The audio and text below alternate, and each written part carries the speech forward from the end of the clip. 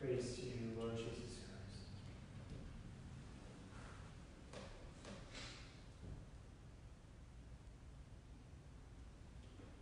I will rejoice in Jerusalem and exult in my people.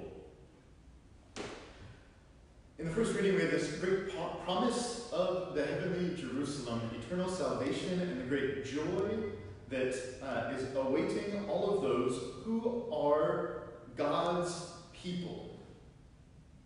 This idea of God's people is extremely important for us as Christians, not only on kind of God's side of the whole thing, but also very important for us on our, within our mentality. There's a big movement right now, this whole start with why, start with who you are or who you want to be, and then from there, define your actions. If we, as Christians, do not firmly hold ourselves to be first and foremost of the people of God, that my number one identity is to be a Christian, then we will not consistently make the choices necessary to be a part of God's people. If I see myself more importantly as a Texan or as an American or as a member of my family or as whatever it may be,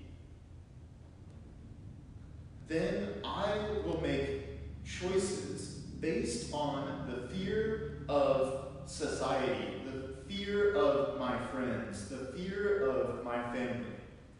However, as Christians, we have to make our choices out of the fear of God. And also, for God's side of things, that is why baptism is such a fundamentally important sacrament.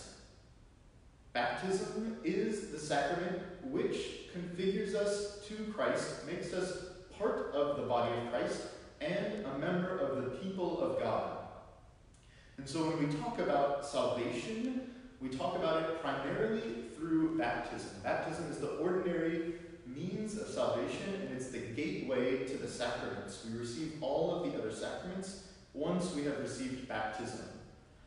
And so, we should rejoice that we have been graced to have received the sacrament of baptism, but also see that as a very important part of our duty towards our neighbor, that we need to drive other people to be baptized and to therefore be a part of the people of God.